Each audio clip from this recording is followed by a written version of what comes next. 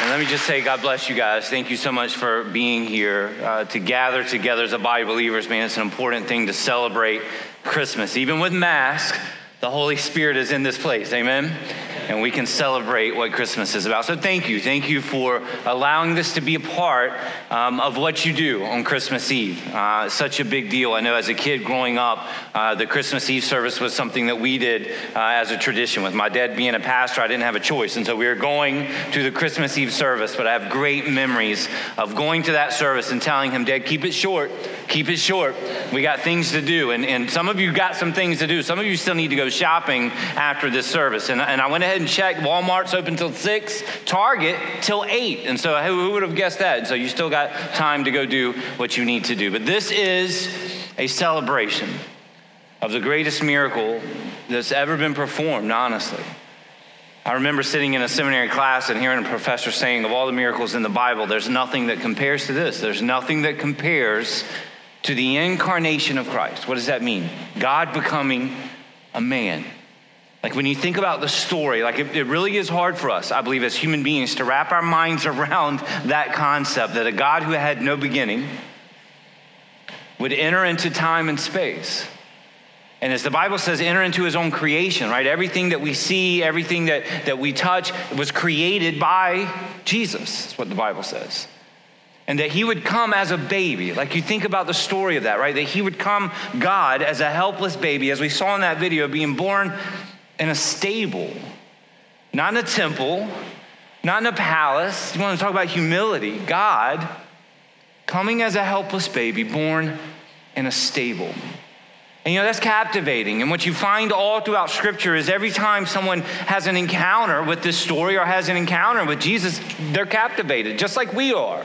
We come into this place and we sing songs and we see videos and we read Scripture, and it is captivating. But unfortunately, there were many in the story that's where they stopped. They were captivated by what Jesus had done, but it really didn't have an impact upon their life beyond that. I want to read the scripture tonight of just the Christmas story, and it's a passage that I know you've heard many times, and it's in Luke 2. But I pray that although we've heard this story, that you would allow this, just even tonight, to just be fresh in your heart and mind, so that God would come for you. That had you been the only one, he would have still had come. And he didn't just come to be born. We know that the purpose that he came is that he came to die. I just want to read this passage if I could. Luke chapter 2, beginning in verse 1. Luke gives us details so that we know that this is not a fable, this is not a fairy tale, this is history. And he gives us details in the opening verses so that we know that. It says this: "And it came to pass in those days that a decree went out from Caesar Augustus that all the world should be registered.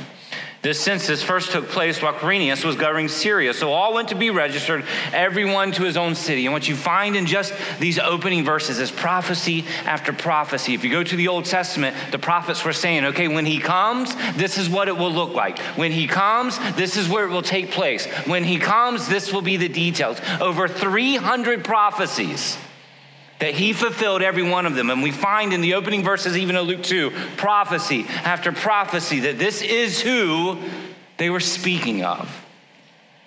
The Bible says this: "Joseph also went up from Galilee out of the city of Nazareth into Judea to the city of David, which is called Bethlehem," prophecy, "because he was of the house and lineage of David, to be registered with Mary, his betrothed wife, who was with child.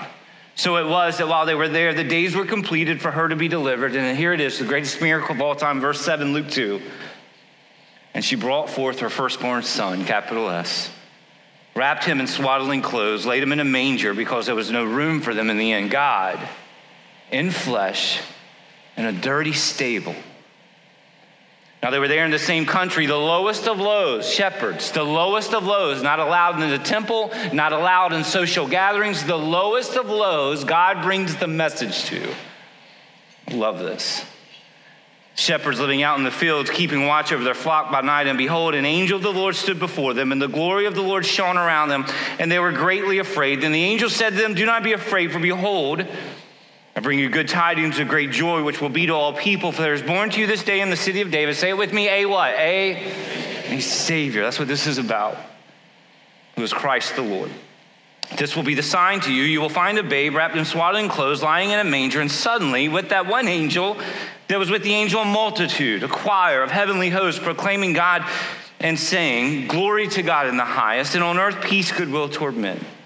So it was when the angels had gone away from them in heaven that the shepherds said to one another, "Let us go to Bethlehem and see this thing that has come to pass, which the Lord has made known to us." And I love verse 16, and they came with haste. So now here's the movement of it, right? They were captivated by what they heard, captivated by the message, but here's the response. They didn't stop there. They pursued.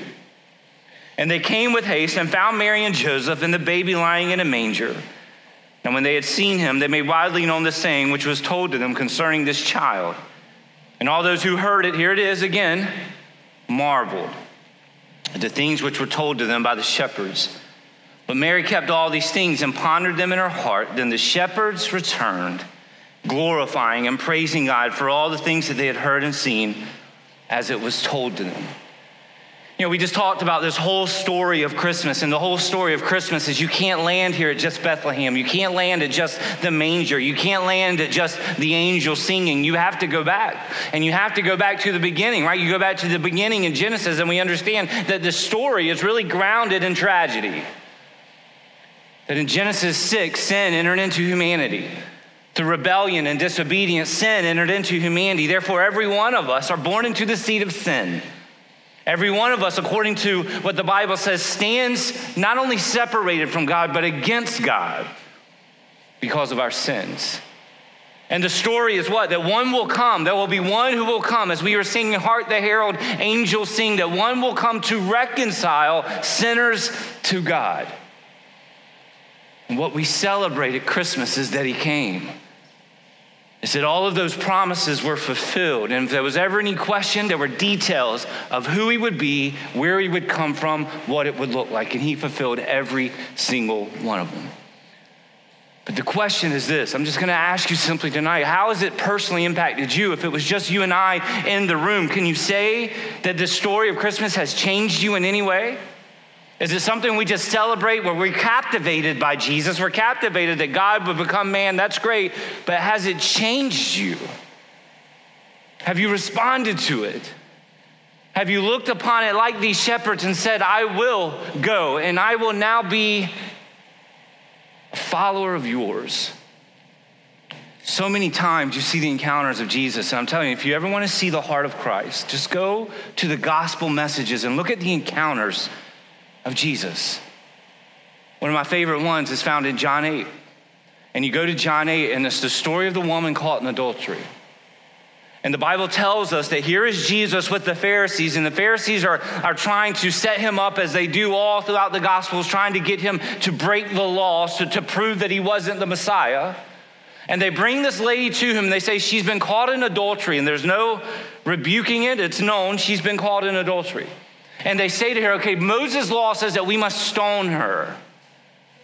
And many of you probably know the story where Jesus looks upon them and says, "Those who are without sin, may they cast the first stone." And one by one, individuals left the scene. And there it was, just Jesus and this lady. And he looks upon her and he doesn't condemn her. He doesn't shame her. You want to see the heart of what we celebrate at Christmas? He offers her grace. But he says, may it change you. And John 8:12 says this, and Jesus spoke to them again, saying, "I am the light of the world. He who follows me shall no longer walk in darkness, but have the light of life." I pray tonight where you're sitting, that as you go through the tradition of Christmas, and as you go through the tradition of Christmas Eve with your presents and all that we just don't stop at being captivated. Because unfortunately, there's many in this book that were captivated. They encountered Jesus, they saw the story, they heard the message, but it didn't do anything to change them.